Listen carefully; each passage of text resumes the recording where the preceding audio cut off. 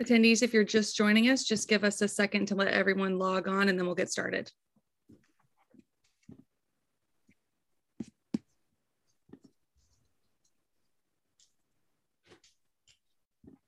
All right, hello everyone. I'm Rachel Zabonek-Chonko, Editor-in-Chief of Club Solutions Magazine, and welcome to our virtual Thought Leadership Series. Thank you for making time for today's session, sponsored by the Medical Fitness Association.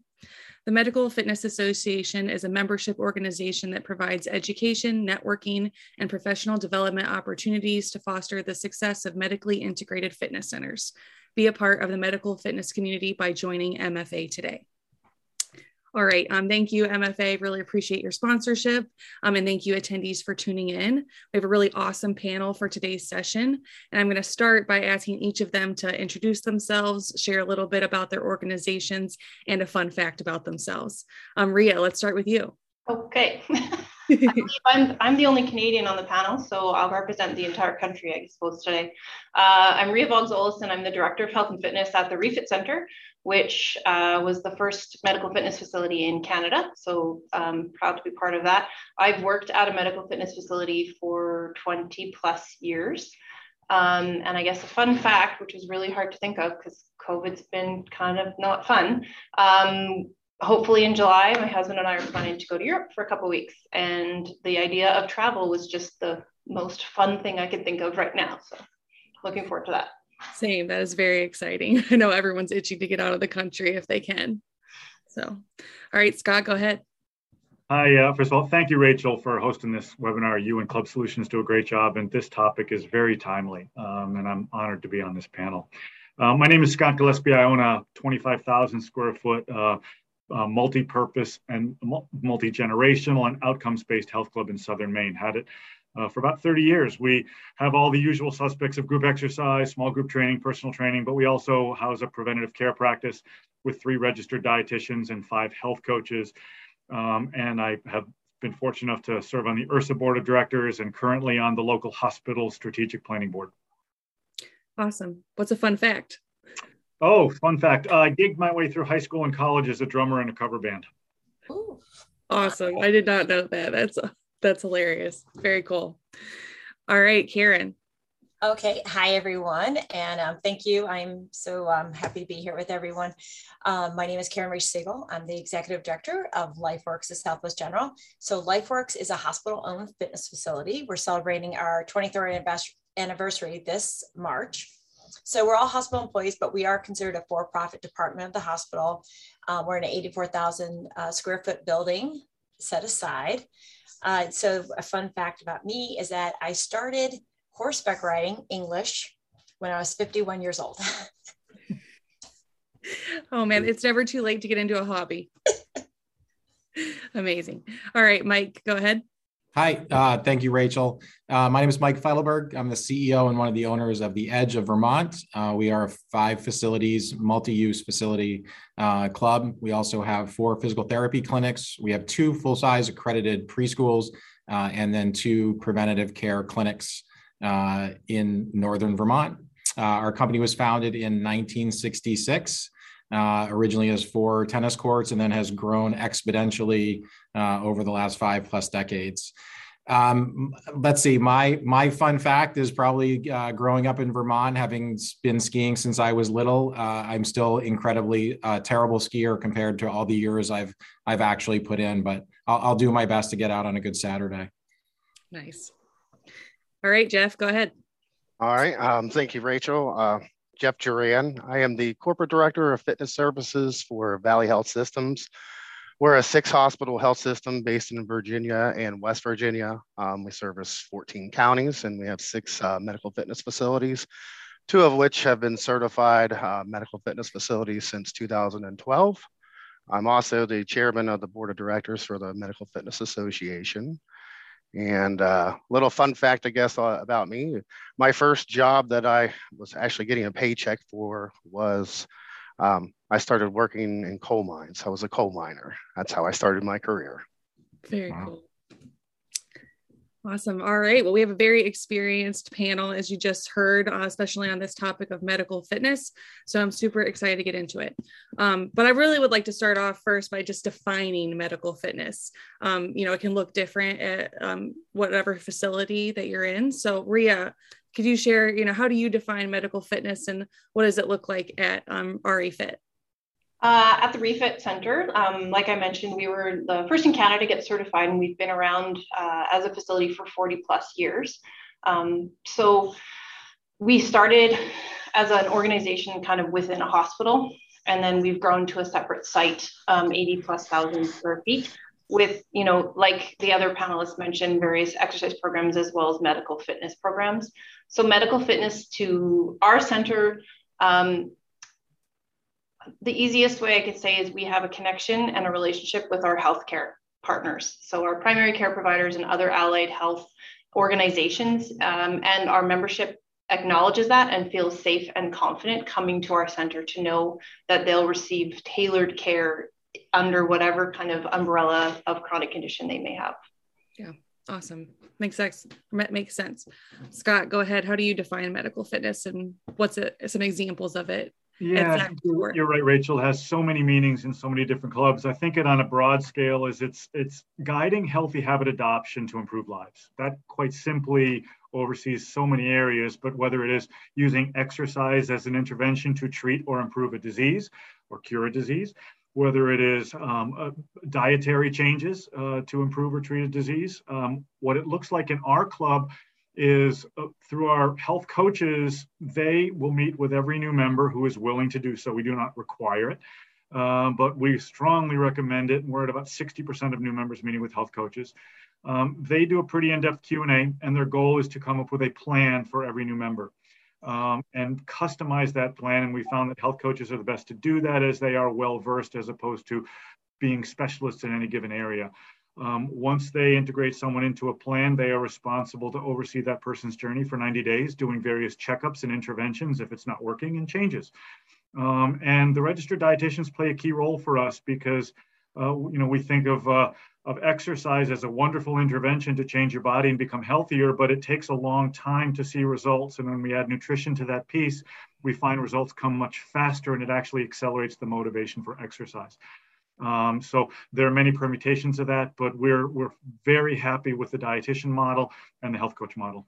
Yeah. And then you've actually been able to get some insurance reimbursements through the registered dietitians, right? Yeah, I was going to talk about that later, but to us, one of the major hurdles is the cost of these services. And yes, we did go through the process of becoming preferred providers from the 5 major insurance carriers in our area.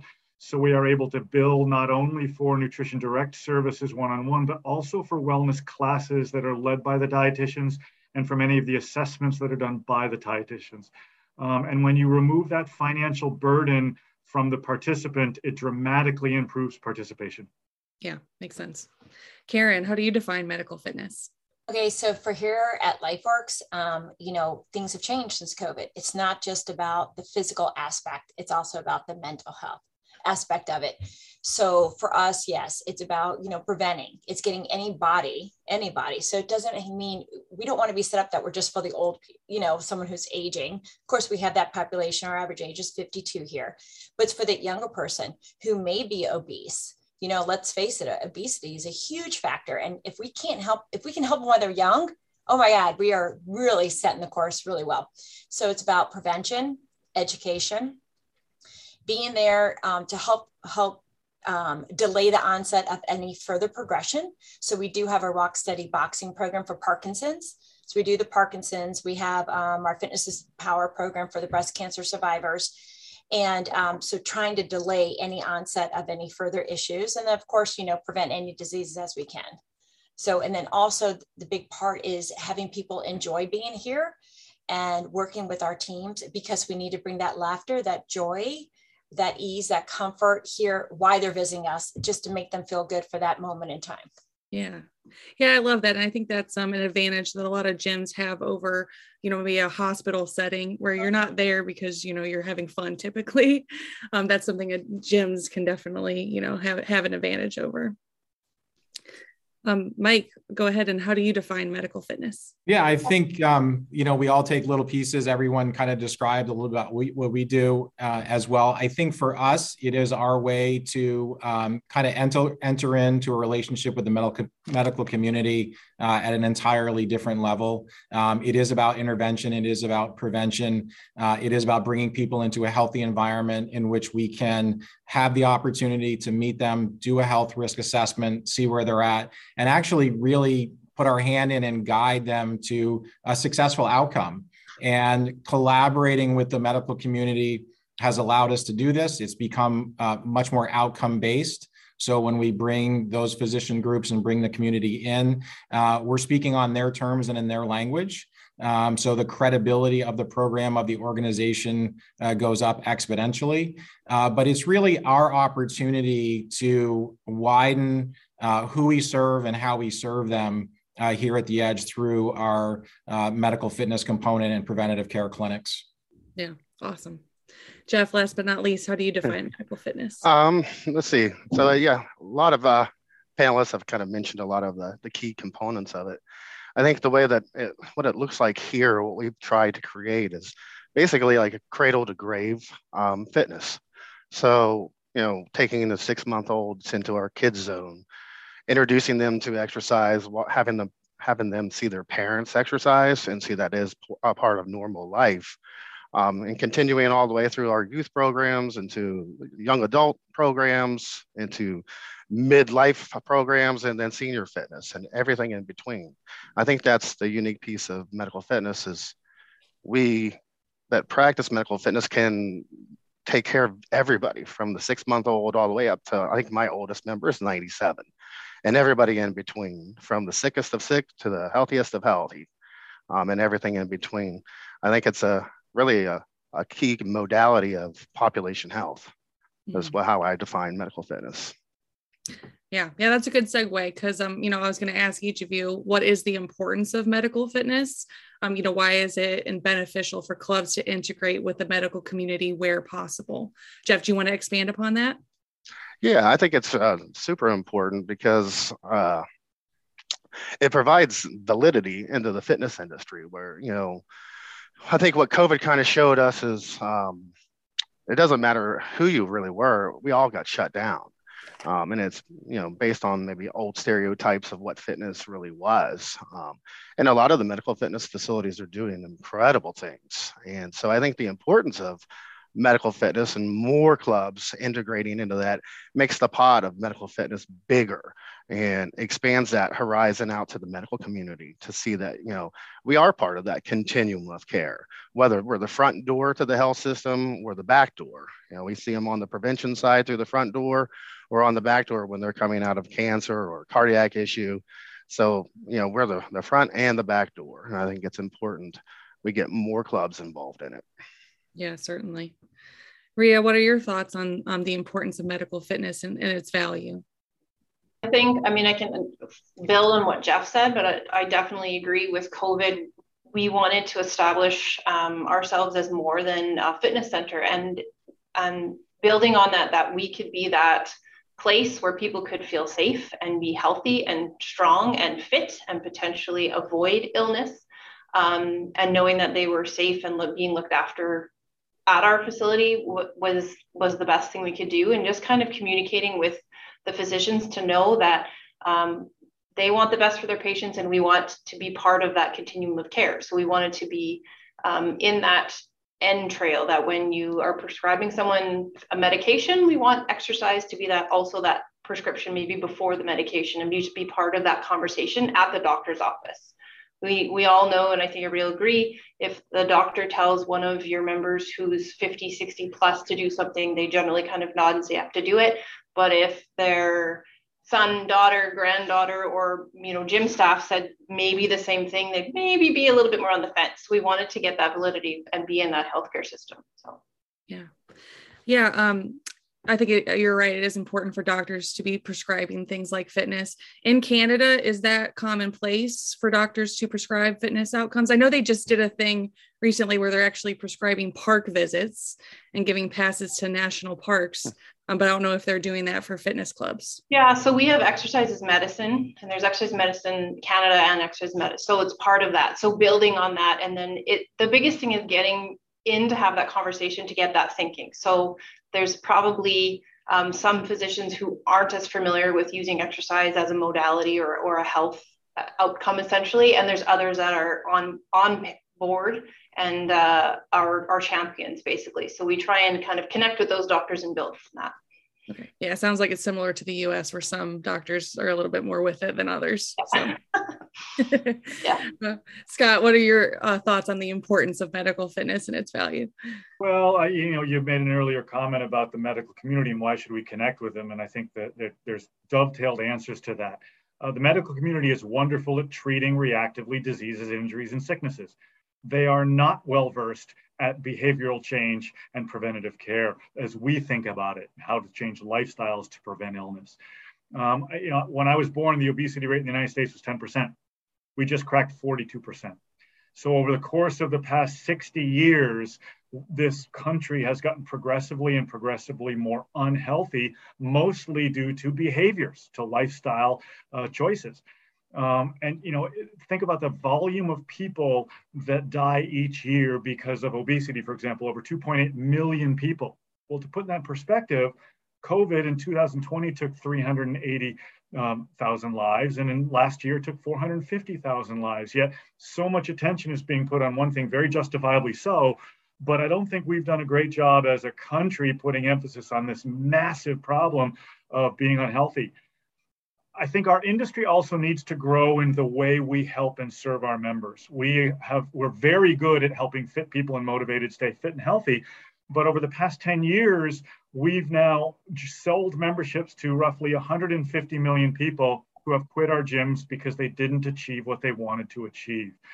And so this marriage of the need to improve our community's health and the medical community, who is great at treating but not good at serving, if we can work together to help improve that, I think we are the best people to do this. We're good at behavioral change, although I think we need to get a lot better. But I think the health of the community demands it. And frankly, if no one else does it in this industry, some other industry is going to figure this problem out. And that concerns me dramatically.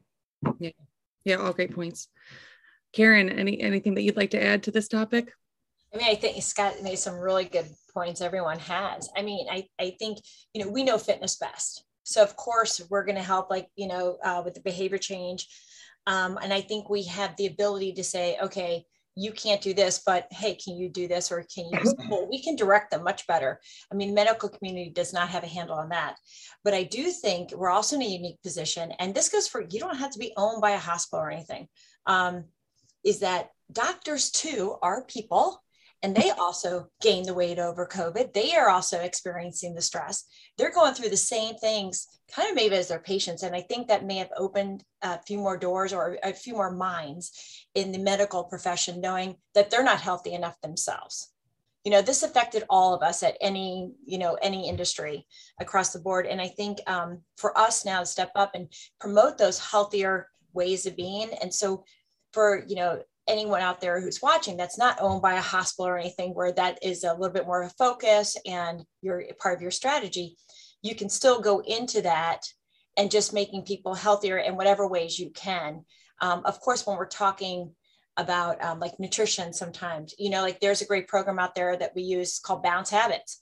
So we don't have to have the registered dietitian. I've had registered dietitians, not as successful as I have with this program, because that's how it worked for us. So there are ways to partner, not even in the medical community, but with other vendors to provide some kind of health enhancement for them. So, I mean, medical fitness can be even more important across the continuum for all of us. We have so many more people to help. Yeah, I think that's a great point, Karen, too, about, you can just look for partnerships to bring some of these programs into your facility. I think a lot of gyms, when they think about medical fitness, get a little overwhelmed, think they have to be certified. They have to make all of these, sweeping changes to be medically integrated. But that, isn't necessarily the case. You can start small and grow from there. Mm-hmm. Yeah, Mike, anything you'd like to add on just the importance of medical fitness? Yeah, I mean, I think everyone made really great points. I think for us as an industry, we have a huge opportunity. We are, already established important parts of the community everywhere we go. And we have the ability to scale up not only in great numbers, but also much more efficiently and less expensive than a hospital setting or a physician setting. So we really do have a unique opportunity, as Scott touched on, and to bring a level of expertise up on our side of things to meet the demands, not only of the medical community, but also just where people stand in terms of what their needs are and how we can best serve them. I think this is something that will only continue to expand as people look for alternatives and ways to remain healthy. Again, taking people while they're healthy, as opposed to waiting for them to unfortunately become sick and then try to back our way out of it. I think what everyone's learning is it's much healthier, it's a greater benefit, and certainly less expensive to catch people on the front end as opposed to on the other end. So it's a big opportunity, and we need to seize it. Yeah. Yeah. Speaking of seizing it, my next question is just tips for forming partnerships with the medical community. Rhea, let's start with you. What are some things people should keep in mind if they're interested in going down this road? So we have programs that we've partnered with different organizations. So cancer care, arthritis, our renal programs, those kind of things. So making those partnerships and working with them, because it's those patients don't want to be in the hospital, but we know the importance of exercise. So I would start there. And if you wanted to work with a one-on-one kind of type programs or assessments with physicians or healthcare providers, what we've found from our experience is make it simple. Physicians don't want a big handout that they have to read or go through, or something really complicated to refer patients, or a really challenging process. So we've worked with them to find out what makes life best for you, and i.e. best for your patient. Yeah, great advice. Jeff. Yeah, I think one way that you can really help develop that partnership is develop a medical advisory committee. Here at Valley Health, we have 17 providers on our advisory committee. And what we do is every year I set up a charter, define the expectations that I have of them, and they get a free membership, but they have to attend at least 2 out of the 4 quarterly meetings. And what I find is that if they're using the facility, they see the value of it. They see the individuals in here. They see how the staff interacts with the members.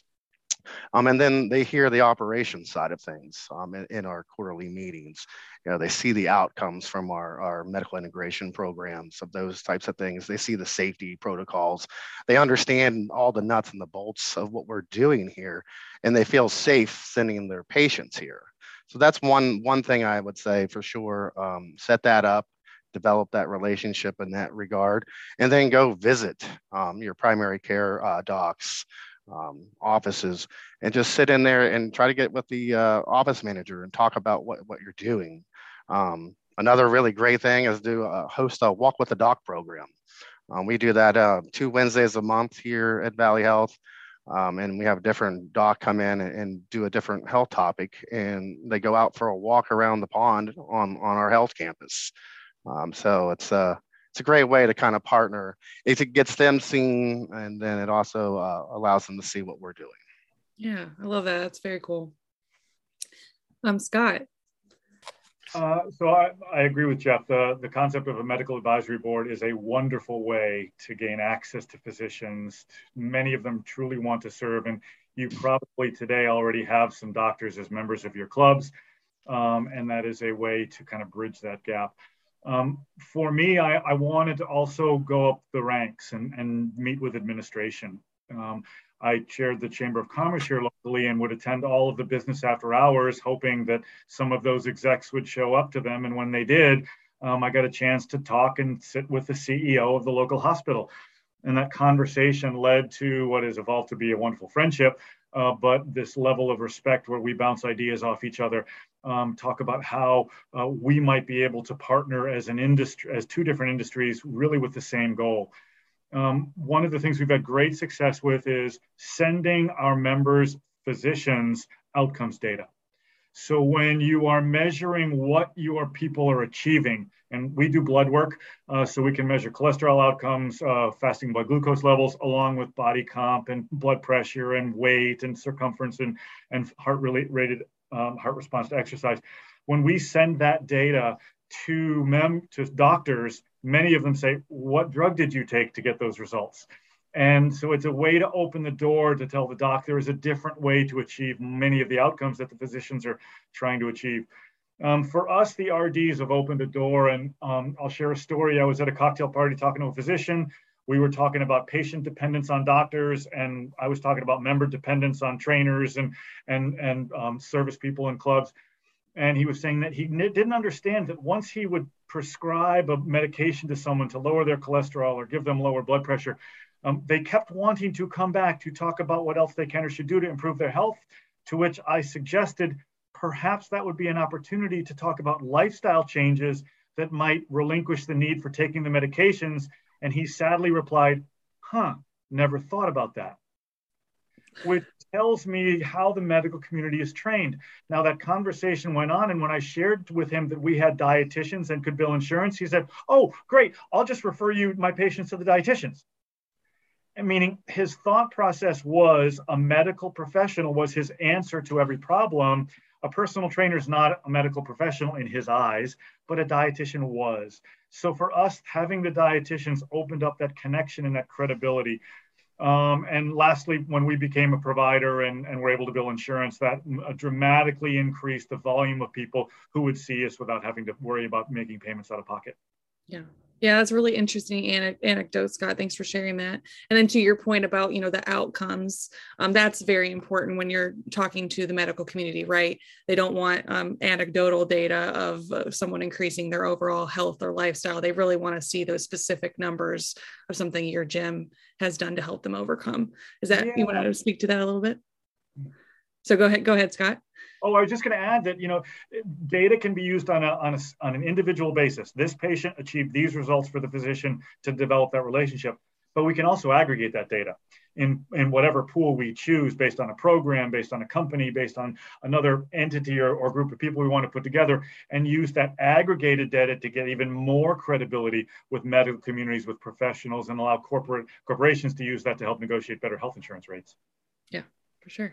All right, Mike, what are your thoughts on tips for forming partnerships with the medical community? Yeah, all really good points. Again, I think the bottom line is the proof. If you have the proof that this is beneficial to the patients, particularly as Scott noted, it's one of the most successful things we do is when people come off of medications, and quite honest, physicians are surprised that they might have been starting something or doing something with their patient for years, only to find a program coming out of a health club that has done more for them than the intervention that they've had prior to that. So those are the biggest pieces. And what's good now, as things have really changed dramatically on this landscape in the last few years, is that we do have a lot of answers to the problems that the medical community has always looked towards us, whether that's a credibility issue, how things get paid for, how do we prove that these are successful outcomes and money well spent. And we have their attention at this point, very, very different. I think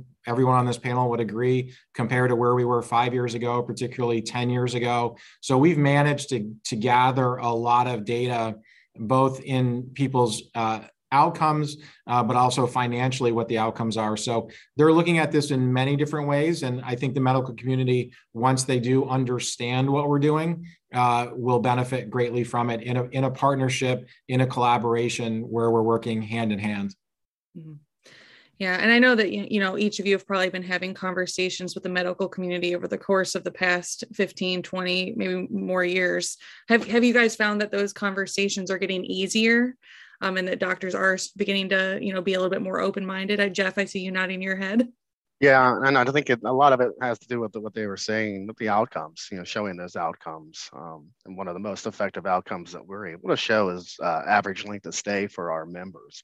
So the individuals that they're referring into our medical integration program, we're finding they're staying for an average length of 36 months compared to our normal general population coming in the doors about 24 months. And they like to see that. Yeah. All right, Karen, did you want to add anything about, tips for forming partnerships? Well, yeah, because I do think, if you have to start at the foundation. You need the staff.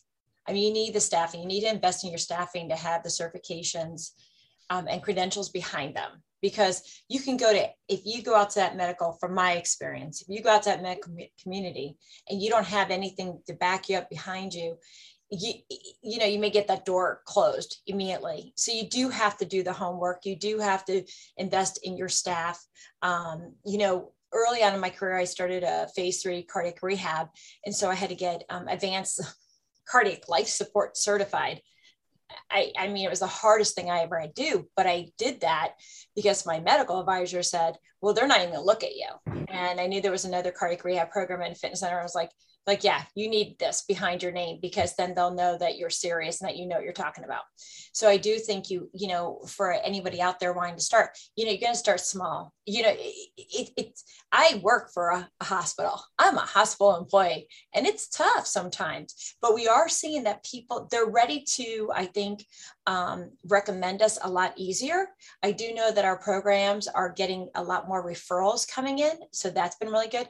Also, physical therapy offices, that's another place that the physical therapists are very much, engaged with their patients, and they need some place to send their patients to continue on, because they know they got to keep the movement.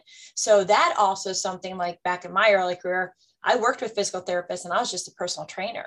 So that there is that marriage that possibly could still work, where they're done with therapy. They're only going to get so many sessions paid by insurance, and you could be there to catch that population. And then also looking at stress reduction programs. You don't need to spend tons of money to have the staff that actually can run a nice stress reduction program. People are so stressed. And if you look at our kids, anxiety is way up. And then also another easy, I think, avenue to get into kind of the medical fitness in a way is massage therapy. Because now you're finding a lot of massage therapists are licensed therapists. And whether you bill for that or you don't bill, I mean, it depends on your structure and how much you'll get reimbursed. And if you even have the means to bill for massage therapy, or you just do, cash payment, it's a great way, because they also bridge that gap between you and physical therapists or physicians. Because how many of our massage clients come in with a physician prescription so that they can get the sales tax waived? So it's another little avenue too. Yeah. All great ideas. Yeah. You guys have each shared some examples of medical fitness offerings or integrations at your facilities, but I'd love to get, any more if you have any. So Rhea, let's start with you. Can you share maybe one or two other examples of medical fitness offerings that have been really successful? Our cardiac rehab program is probably one of our pillars that we offer. And like I mentioned, we started kind of as that sole program. And so we've partnered. And so we are one program within our city and 2 sites. So we partner with another medical fitness facility in terms of kind of north-south location. That's probably been one of our most successful. The other one that we've found a lot of success with is we've got Moving Forward After Cancer. So it's a program that Cancer Care kind of approached us and said, similar to what you've all mentioned, our patients are in the hospital receiving treatment. We know it's important that they exercise post-treatment, that they continue this. They don't want to be here to do that. We want to go to you guys to do that. And it's like Karen mentioned, it's fun, it's enjoyable, it's a stress relief for them. Another successful program that we had is our Minds in Motion. So that was a partnership with the Alzheimer's Society. So that was a great program in terms of it offered relief for the partners. So the patients were there, they were being exercised, so to speak. There were some cognitive games, there was social involvement. So kind of all the components of health. And the partners or the spouses of those individuals had a little bit of reprieve. So they were also able to involve themselves in exercise and socialize outside of being the caregiver for that person. So those have been really 3 positive programs that we've run currently and in the past, and hopefully there'll be new opportunities in the future. Yeah, very cool. Scott, what about you? Any other examples? Yeah, I think Karen mentioned it earlier, Rock Steady Boxing, the Parkinson's program, which is an incredible way to serve a population that needs our services, to delay the disease, to release frustration. And I think it's a good example of a program that is a specific community within the medical world that is like the cancer community. They are very close knit. They support each other. And once a program begins to succeed, that community will spread the word about that program. That's one. Another, I think of Silver Sneakers as a medically based program. It really is a preventative exercise program to help seniors lead more productive, less injuries, and less healthcare need lives. I think with Medicare funding it now, they truly believe that keeping seniors active is going to decrease healthcare costs down the road. And lastly, our lifestyle program has been so successful, and many of the participants ask when it's over, can I take it again? Can I take it again? So in lieu of saying, yes, let's repeat the same material again, we've created a graduate program, which really is the next level course to help people continue their journey to wellness. Yeah, awesome. Mike, can you share some examples? Yeah, I would say the biggest one for us is the lifestyle classes and how that just merges into the rest of the club. And it's a wonderful thing because we're seeing people that are attracted to those programs outside of the typical member that we would see come through the door. And, that's certainly one of our goals, all of us, is to just try to expand who we serve and where they come from. And this has been a wonderful bridge to have people that might have been intimidated about coming to the club, not sure how they would feel, to create something where they could come in, feel comfortable, work as a group, be integrated in a club in a much a quieter, more directed sense, and get comfortable. And by the time that they're through those lifestyle programs and have a chance to be exposed to different parts of the club, and also to registered dietitians, in which, very much like a personal trainer, they foster a relationship with a registered dietitian as they would a personal trainer, because just like a personal trainer, 1 or 2 sessions usually is not nearly enough, and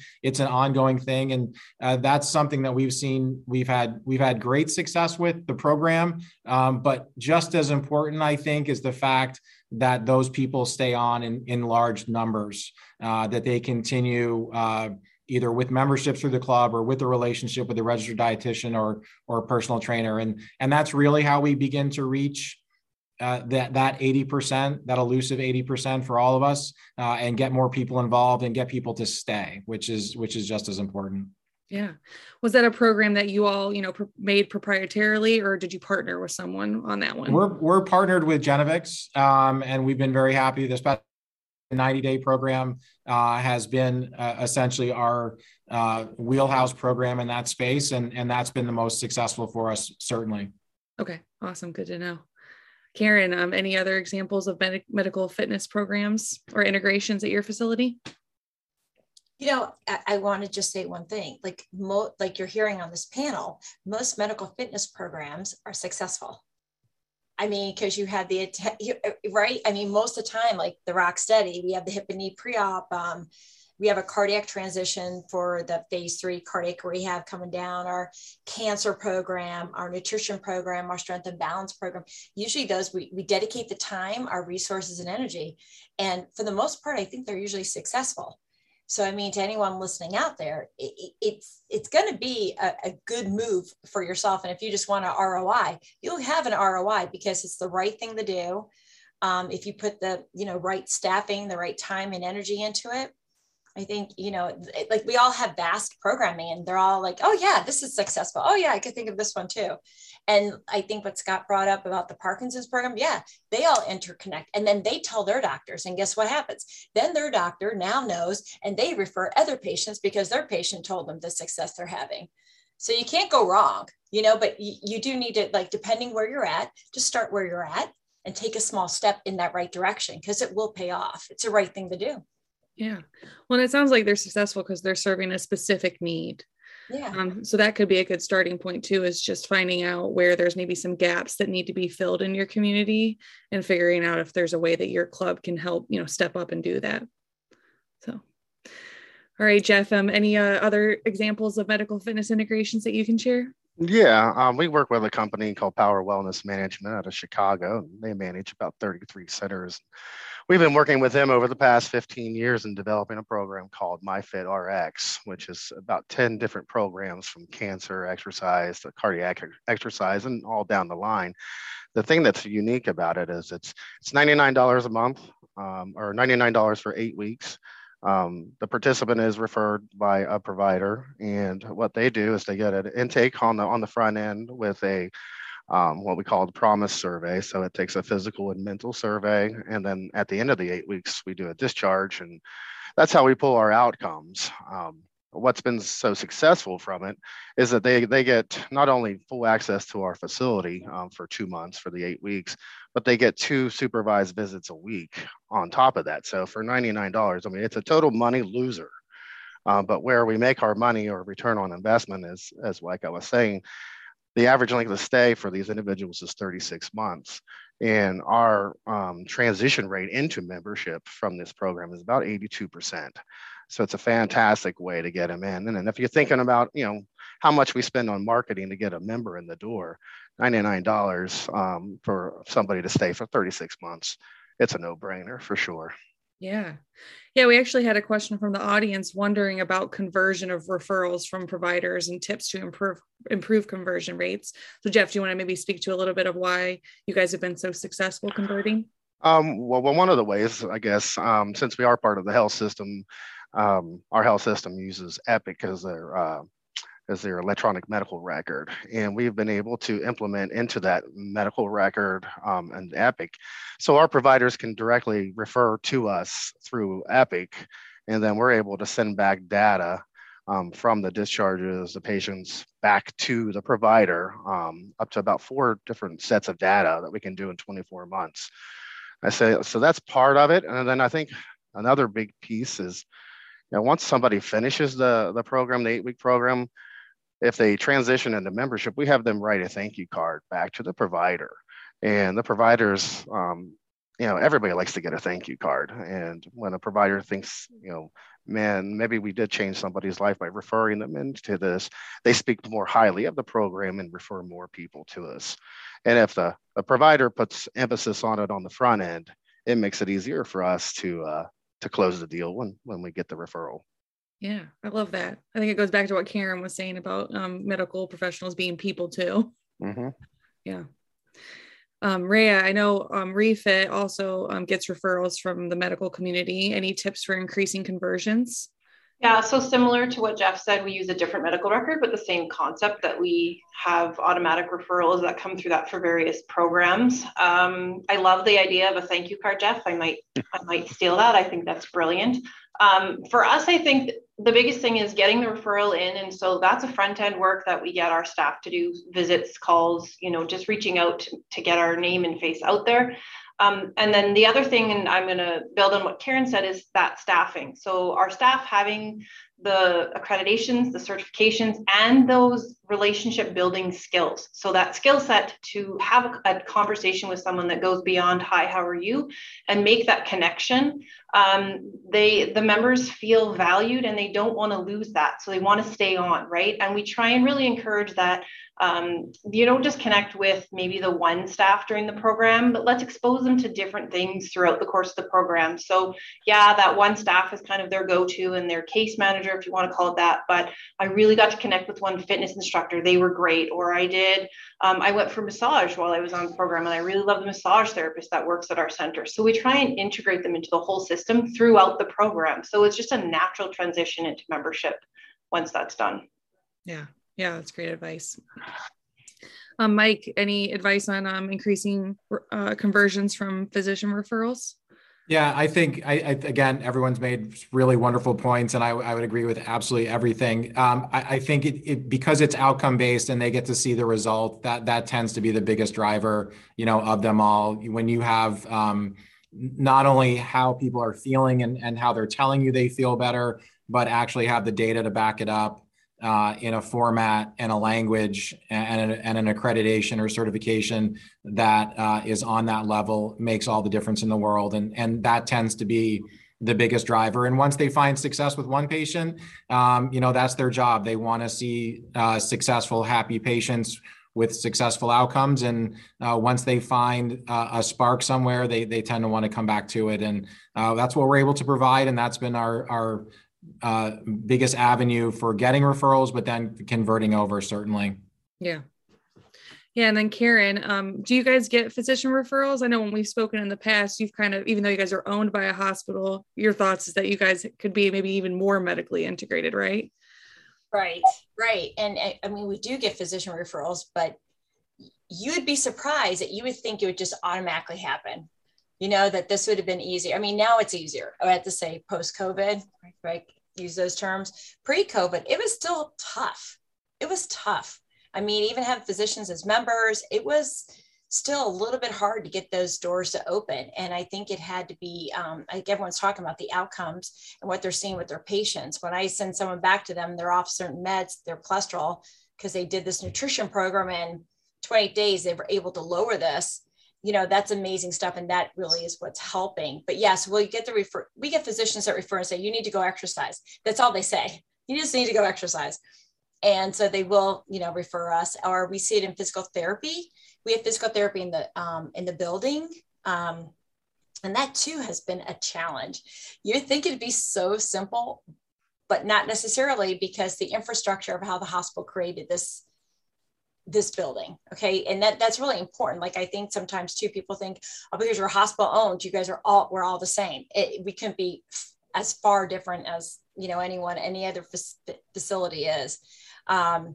So it is now, we are starting to get a lot more referrals. And I think it's just, everyone's so much more aware of the health benefits, and you have to do something to take care of yourself. And like I think everyone said, these people do stay around. They are here. They're more committed because they see, not only do they get results, like maybe they lose weight, but it's more about how they feel. And I think that's what they're not willing to give up. They feel stronger. They feel healthier. So they want to keep that going. Yeah. Yeah. Well, we are, close to just having about 15 minutes left. So I want to ask, a final question before we get to some audience questions, if there are any.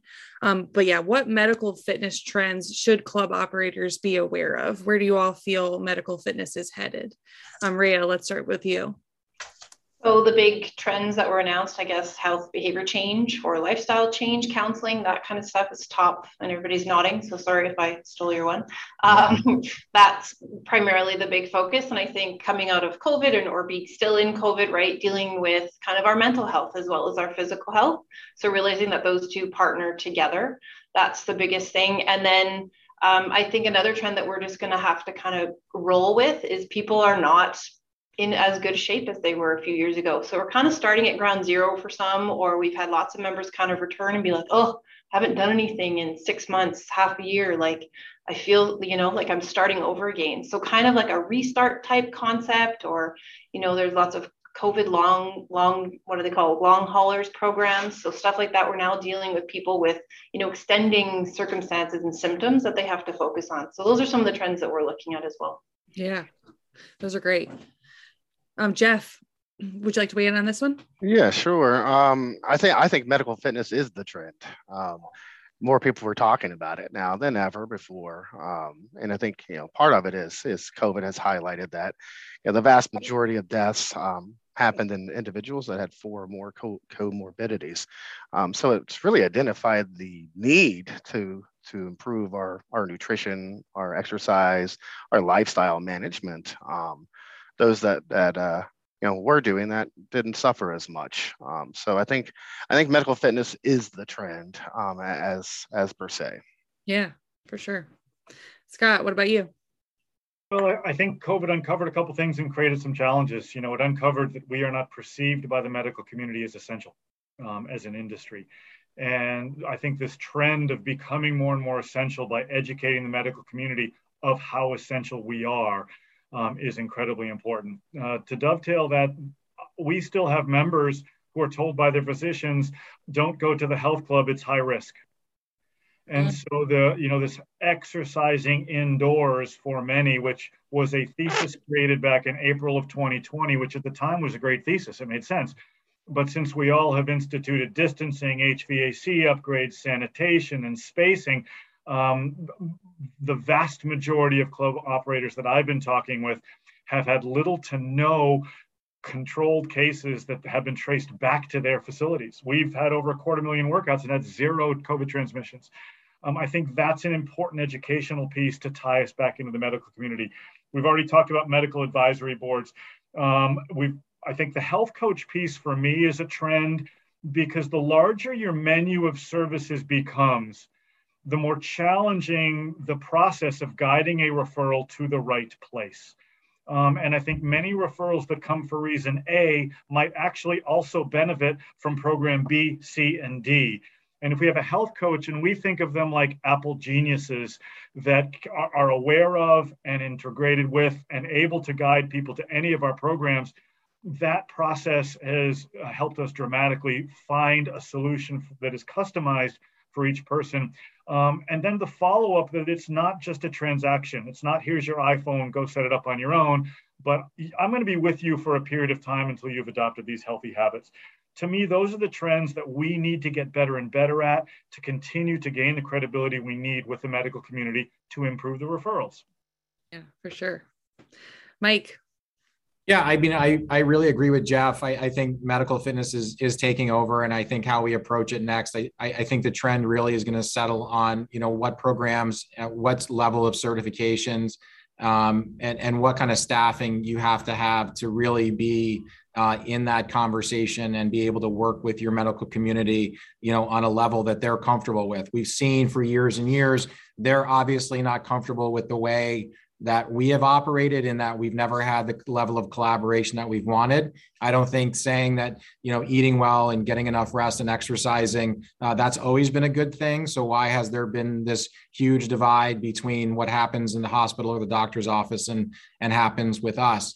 So I think the importance for us as an industry and as a trend is to make sure that our level of credentials, our programming levels, our outcome based on good science, all of these things are going to be important factors as we really begin to accelerate in this space of medical fitness. And I think that's really going to separate who sees a real growth in this sector and or not. So I see that as being a big one. Yeah. Karen? Well, I mean, God, everything's been said, but I want to go back to what Scott said about behavior change, because I think, this has just started and people are more exhausted than they used to be. There's this, I feel sometimes that people have like a little dark cloud almost, if you think about a little cartoon following them around, even though they're smiling and trying, that there's still something there. So I think we're here for the long haul, and we have to be even more attentive to our membership. Whether they're in the medical fitness program or not, because we're going to have to help them get through this and stay the course, because it's going to be so easy to give up on yourself. When you're not feeling good, you're like, oh, I'm not going to do that. You just kind of give up. So I think for us, we're going to have to do that for our staff who are helping these people.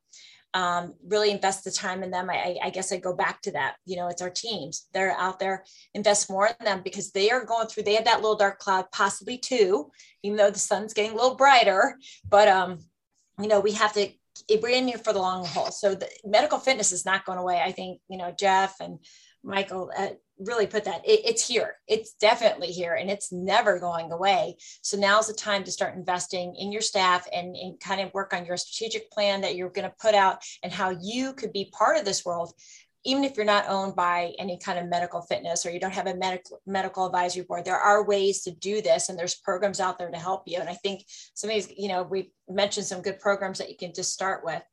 So I think building that, the trend is here. Jeff was right. We are the trend. Yeah. Yeah. And then going back to what you were saying about behavior change management, that is something that gyms need to be well versed in. It's not enough to just get a member in the door. Like, you really have to help them figure out how to adopt a healthy lifestyle and make changes. And I'm actually reading a book on this right now that I'd recommend, Atomic Habits. I'm sure a lot of you have probably heard about it, but yeah, if you're interested in just behavior management and lifestyle change, that's a great book to start to kind of understand what it really takes to adopt a new habit and to stop a bad one. So I'd advise that book. Yeah. Do you guys actually have any other book recommendations that you'd recommend to the audience to look into? It doesn't even have to be about medical fitness, just in general. I think A Dovetail of Atomic Habits, which I read and is hands down the single best book I've ever read on healthy habit or habit change and understanding the habit loops. Charles Duhigg, who spoke at URSA with us a couple of years ago, wrote The Power of Habit, which is another one that discusses how powerful our habits that we are totally unaware of are to us. And it's a nice addition to Atomic Habits. And I agree that if we don't get good at this healthy habit adoption piece, that we will continue to struggle to serve a large percentage of the population well. One of the folks on the chat, I think it's Bob Stedman, asked if we were using quality of life surveys. And we put so much time and effort talking about weight or cholesterol or blood pressure or the medical outcomes. I'll share that the hospital that I serve on a board for is seeing greater overwhelming need for their behavioral unit than they are in their COVID units. And that this massive increase in depression and behavioral challenges that people are experiencing in many cases because of the social interventions used to deal with COVID, the isolation, right, is leading to depression, is leading to other things. And many of those things stem from habits. So how can we help people understand the measurement of success is not just the scale, it's not just the weight I lift or how fast my heart beats or my blood pressure, it's also how I feel. And one of the important components is relating the feelings that exercise gives you, the release of endorphins, the self-confidence, the stress relief, are the first stages to the reinforcement that exercise works. It's a great feedback loop. And if we can shift the emphasis from what the scale says to how I feel about myself, I think we can keep more and more people engaged. Yeah, definitely. Awesome. Any other book recommendations before we move on? I just highlight that the Medical Fitness Association does have some resources available to anybody on their website and books and all of that information as well. Yeah, awesome. All right, we do have a couple questions from the audience. Are any of the panelists offering virtual services through telehealth, and how are they getting paid? Scott, I think you did that during the pandemic, right? Yeah, we did.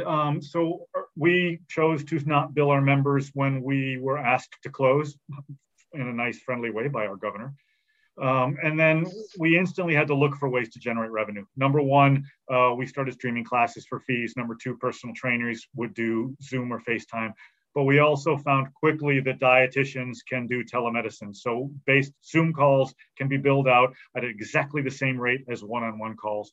And I think the medical community is also embracing that method of delivery of service is a way for them to have better value perceptions from their customers, their clients and patients. So I think telemedicine is not going anywhere. In fact, I think it will continue to grow in the way the medical community chooses to serve their patients. But I also think we shouldn't let go of it either, because there are many people from a comfort perspective, from a transportation ability perspective, either don't or choose not to come to the club. And I think we can serve a population from home, whether it's fitness or dietetics, to help increase people's wellness. Yeah. Is anyone else offering telehealth services of any kind? Yeah, we are much like Scott through the pandemic. We were doing virtual for our RD services and other services prior to the pandemic, just to reach different parts of rural Vermont and different parts of the state that we couldn't get to as easily. Some companies, mostly companies, but some individuals. So the pivot for us actually happened fairly easy, and we actually found believe it or not, a higher show rate for our RDs when it was virtual versus in person, which is something that we've obviously continued with. But I agree with Scott. It's here to stay. We do it with physical therapy, and we obviously continue to do it with our registered dietitians. And for some, that is the best method, and whatever works best is going to get the best results. So we're very happy to keep that going. Yeah. Anyone else? We offered the majority of our services. So we had several shutdowns during COVID. So we had to pivot really quick, whether it was fitness classes or our cardiac rehab program went completely virtual. Our coaching appointments are done virtual. Our dietitian still does her appointments virtual. And we're looking at just continuing that, like we said, because a lot of people, even if they're comfortable coming to the gym and let's say COVID's kind of not their concern, they're at the cottage for the summer, or they take a vacation down somewhere warmer because we're pretty cold up here. So we want them to have that option that they still stay in contact with their personal trainer or the facility as a whole or their coach. So we're going to maintain that as well. Yeah. Awesome. Well, guys, we are about out of time. I want to thank each of you for appearing as panelists and sharing your expertise. It was a really awesome discussion. I think we gave the audience a lot of food for thought. So thank you all so much. And thanks, audience, for tuning in. I think this is a topic we'll have to do again later in the year because there's definitely more we can talk about. So thank you, guys. Appreciate it. Thank you. Thank you. Bye. Bye.